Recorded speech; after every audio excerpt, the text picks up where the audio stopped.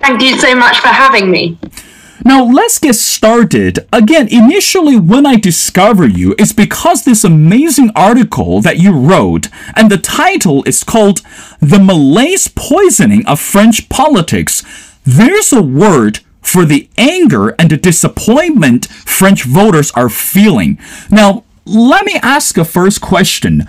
Political changes or a political shift are supposed to be something that's so exciting or something that's so engaging, especially for the younger generations. Now, in your article, why would you use the word that to say the anger and the disappointment among the French voters? Can you help us to understand a little bit from the background? Well, I think at the moment, one of the biggest threats to French democracy is the abstention rate. So in France, I think, like in many other parts of the world, there's a lot of disillusionment with politics, and that's being reflected in the numbers of people that are actually casting their votes. So at the moment, we have two candidates in France, and the election will be on the 24th of April. Emmanuel Macron is the incumbent president, and he represents the centre-right, whilst Marine Le Pen is the challenger. She represents the far right. And I think that people are quite disenchanted with these two choices because it doesn't reflect, neither of them reflect what many voters want. I mean, the French, I would say, and I think I said it in my article, the French, are usually quite pessimistic about their politicians. For example, it's only 3 out of the 8 presidents since 1958, only 3 presidents have been re-elected. So actually, the stats aren't in Emmanuel Macron's favor. The French like to complain about their political leaders, and they don't like to give them a second chance. And so I think in France at the moment, people are feeling disillusioned. They're feeling disillusioned with the democratic process. They're feeling disillusioned after the pandemic. And I think it's really going to be reflected in the number of people that go to vote on Sunday. Now, Flood, I want to continue with something that you wrote in the article, and I quote, specifically that you use the word, it's called, I hope I'm not butchering it, it's called sum, and you wrote, which has become widespread as it creeps into coverage of this month's presidential election. Feeling dissatisfaction and resignation now transcend social divides. So in other words, going back to what you said before, since those two candidates, neither of them could represent what the voters actually had in mind. But meanwhile, there's no any other options. So can you help us to understand what actually do the voters or the people in France want for the future leader of the country? Remember that this pandemic happens across the world, and we can't just blame, or we can't just use the pandemic to how can I say, use an excuse and to not to vote for this person. So in other words, from your perspective, what does that mean that when you say the feeling of dissatisfaction and the resignation now transcend social divides? So I was speaking in the article about this word le seum, which basically translates to life is unfair, or I'm so annoyed, or I mean, I don't want to swear, but you can fit in any kind of swear word in there. And it's used it was initially used sort of 10 years ago by young people in the banlieue. So those are the suburbs of large cities, which are known for high crime rates and low unemployment. And, they're sort of cut off from the rest of French society. And this word that originated in the banlieue, the suburbs, has basically crept into lots of other parts of French society. So it's used to describe politicians, it's used in sports stadiums, and it's used, it's used in the poshest neighborhoods of Paris by young people. And I think that it also actually is used by people in the countryside. So 3 years ago, there were protests rocked France.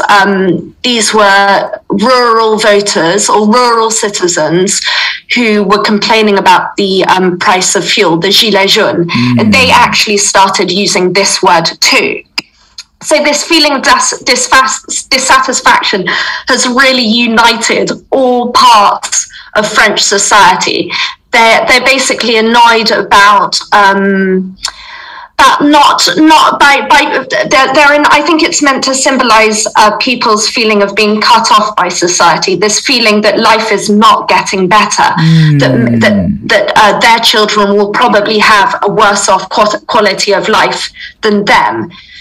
And I mean, you ask, what do people want? And I think that's the $1 million or the €1 million question. People don't really know what the solutions are, and they're looking to their politicians to give them the answers.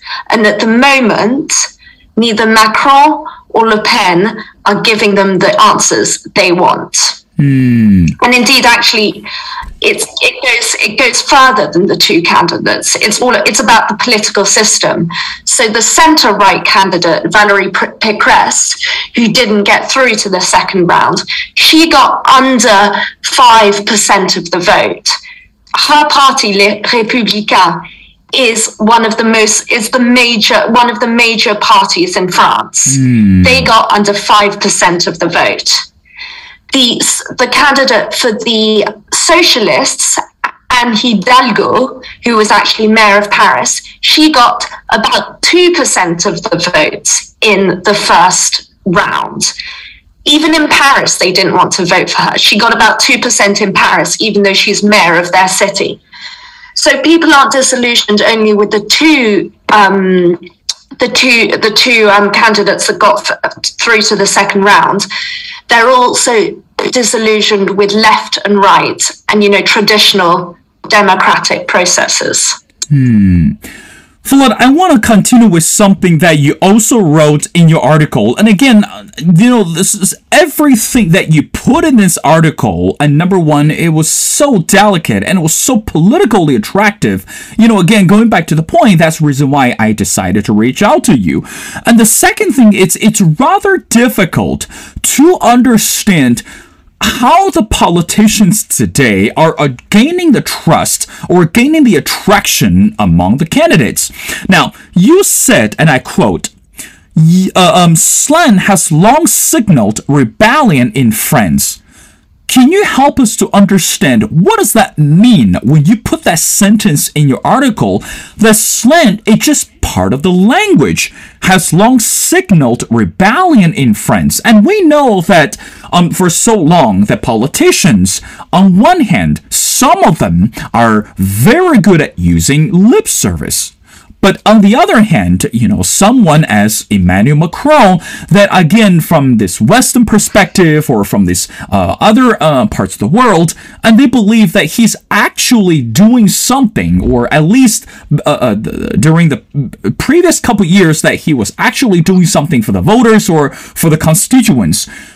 But going back to what you wrote, the language today has long signaled rebelling in France. What does that mean, and what point are you trying to make by using this sentence? Well, when it comes to language, the French are very good at slang. So even though they have a very beautiful language, the language of Voltaire and of Flaubert, they like to play around with it. So in the 1980s, you would have a lot of people would speak verlan, which was basically inverting words. So femme, which means woman, would become meuf. It's basically femme, that word backwards. And that can signal a linguistic rebellion, because it's basically not using words in the same way that mainstream society uses it. And, for example, at the moment, a lot of the popular slang words like le seum signal dissatisfaction. And I mean, when we talk about rebellion, I have to say the French are pretty good at it. I mean, who started the most famous revolution on earth? It wasn't the Americans, it was the French in 1789. That's right. And they smashed everything down. So, you can't, when it comes to the French, they've had 5 republics so far. This is the 5th republic that they're on at the moment. And, there's talk that the 5th republic from both of the candidates, well, mostly from Marine Le Pen, isn't fit for purpose. And that, the democratic process needs to be changed in order to reflect what the voters want more. So the French are always looking for ways in which to change their system of government. However, I would say that the French do love a strong man or woman. So when you ask a French person, when you ask French people who the most famous French person in the whole of history is, a lot of them will say not Napoleon, but Charles de Gaulle, who was their leader during World War II, and is kind of this one figure that symbolized France. And I think that people are still looking for that. Voters are still looking for that. But do they think Macron or Le Pen will represent them best? That's the question. Flood, as we are speaking right now, one thing that actually drew our attention, it's another word that has been very popular for so long in the Western democratic system, and the word is called the establishment. Now, I'm sure that you are also familiar with that word because, again, given the fact that you cover international politics across the continent. Based on the research and based on the information that we gathered today, Marine Le Pen, that she's looking for a brand new channel, or she's looking for a mechanism to reshape, correct me if I'm wrong, to reshape the establishment, the political platform in France today. So in other words, based on the recent debate between the two candidates, Emmanuel Macron and also Le Pen, the two candidates, they were blaming each other for ruining this fundamental political system or fundamental political establishment. So in other words, Le Pen believe that Macron is distorting the principle of establishment in France today. So from your perspective and based on your coverage, why would you think that Le Pen is taking this way, and how effective it is among the voters that she is trying to get? Well, 5 years ago, Macron was actually the anti-establishment figure because he actually invented a party that would support his bid for presidency. So that he invented a party. That's the ultimate anti-establishment thing that you can do. But he is also from the establishment. So he trained at the Grande École for Civil Servants, the INA, the University for Civil Servants. He worked as a banker at Rothschild, and he was in the government of the previous president. Le Pen, in a funny way, is actually part of the French establishment. I mean, she's part of the establishment of the far right. Her father, who founded the party that she then took over, has been in politics since the 1980s, if not before. But she is casting herself as an anti-establishment figure because she is casting herself as someone who is closer to the people. So when they had the debate last night, which everybody, I mean, a lot of people think that Macron performed better than she did, even though she didn't embarrass herself like some said she did in 2017. But anyway, during the debate last night, Le Pen said to him, was talking about the cost of living, and said to him, "You don't live in the real world."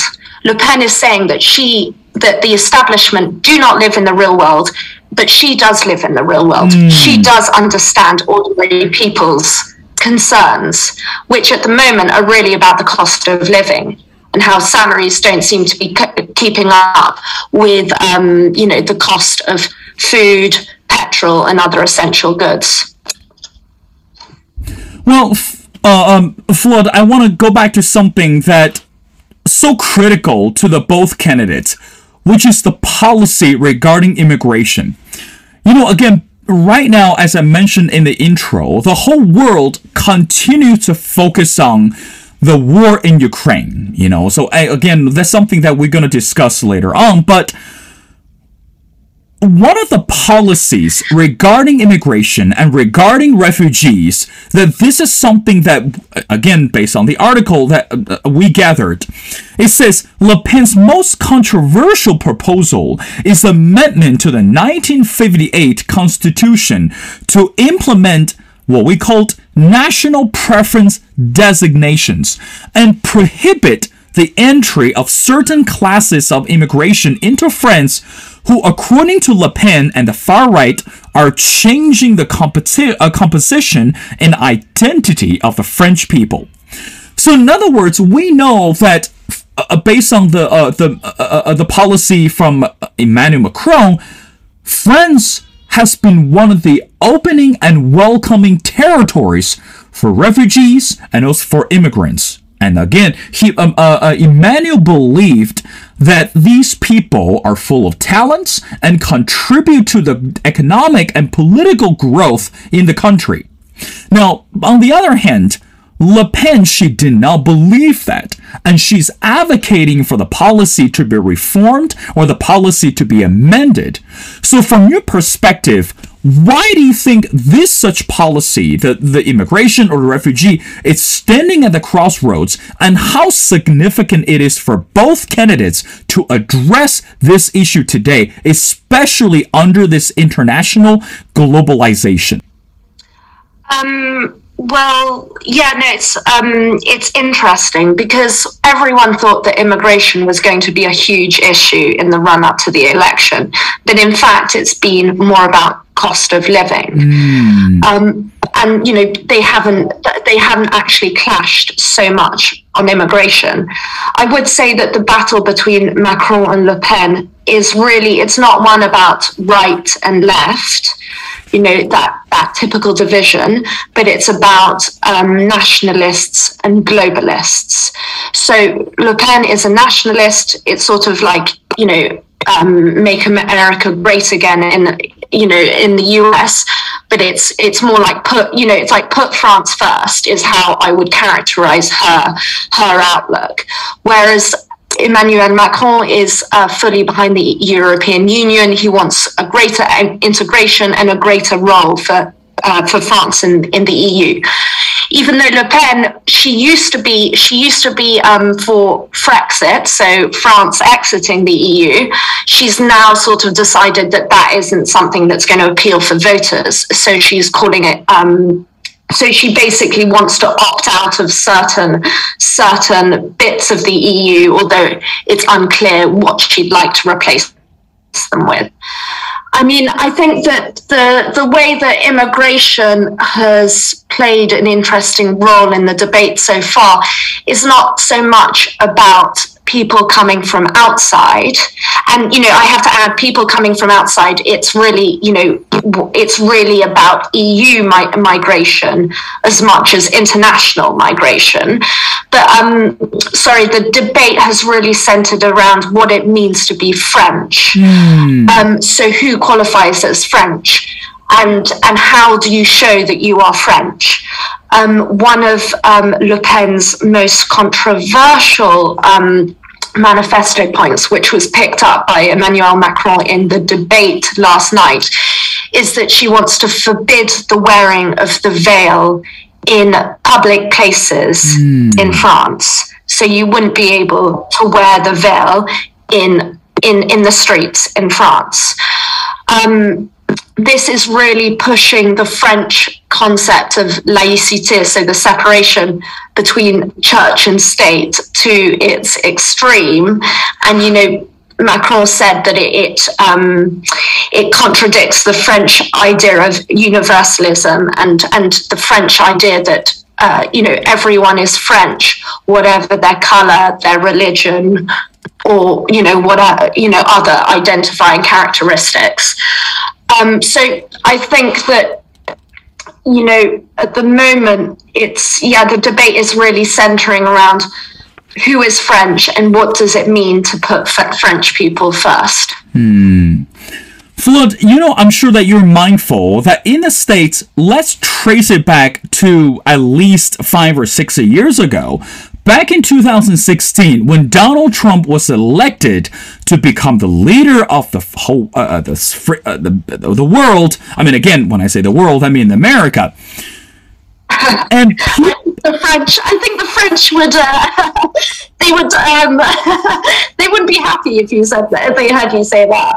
That's right. So that's why I have to stop myself from using that word. But anyway, so when Donald Trump was elected as the president, and immediately the word called nationalism came up.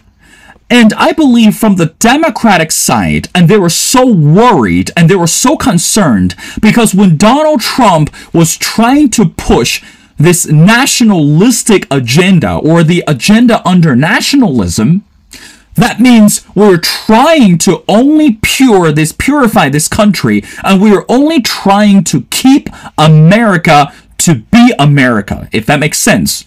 But meanwhile, so according to what you said, if Le Pen is running this political spectrum, is running this political agenda, similar or echo that what Trump did in the States, don't you think that she's running or she's placing herself on a wrong bet? So in other words, listen, Flood, we're looking in the world that no country can be singled out or can be purified just by their own nationals. And you have to accept the reality. You have to accept the fact that this is our international country. Every single place is international. It's internationalized today.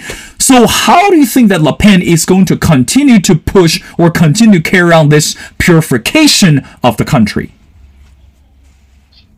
Well, I think that Le Pen is far more nuanced, and her tactics are different from Trump's. Trump reveled in shocking people and saying things how he thought they were. So saying things how they are, but in his world.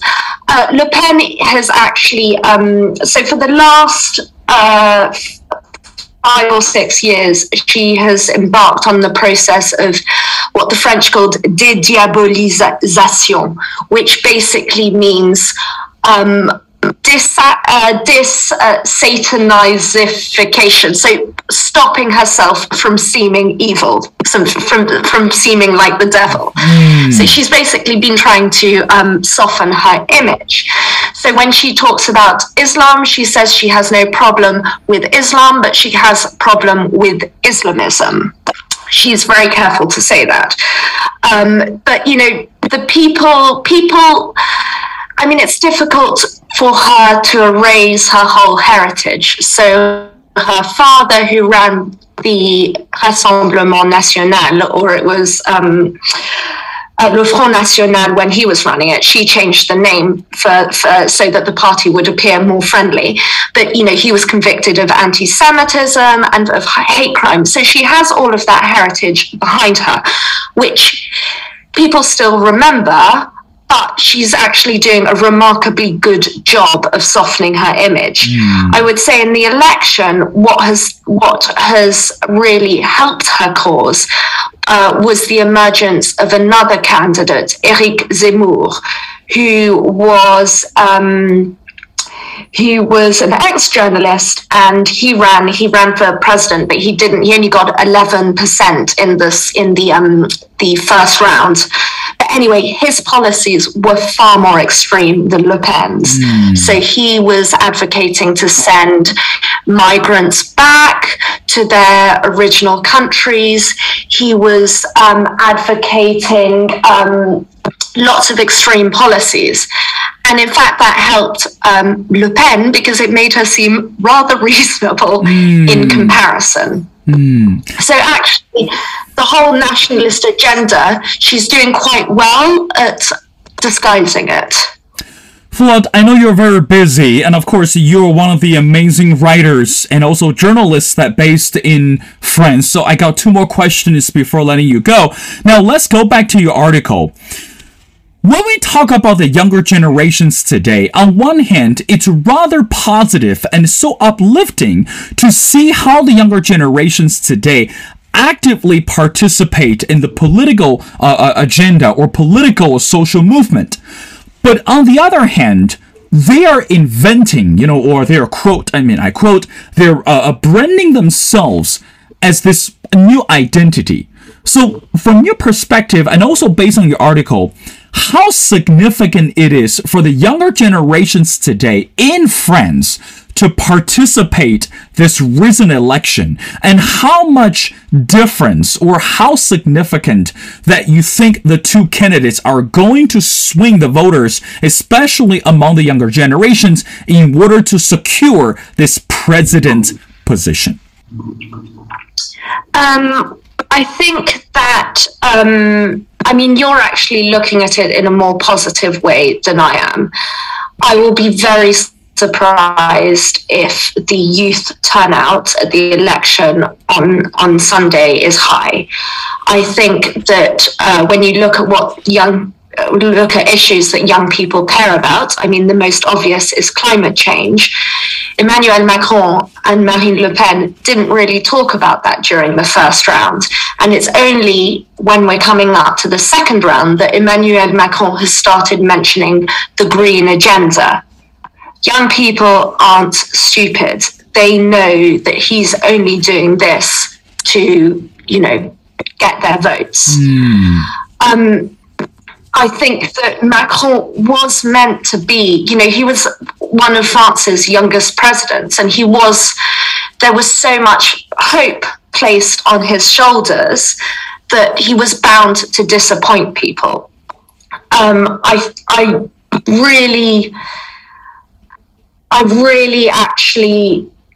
think it's a really difficult time for French politics at the moment.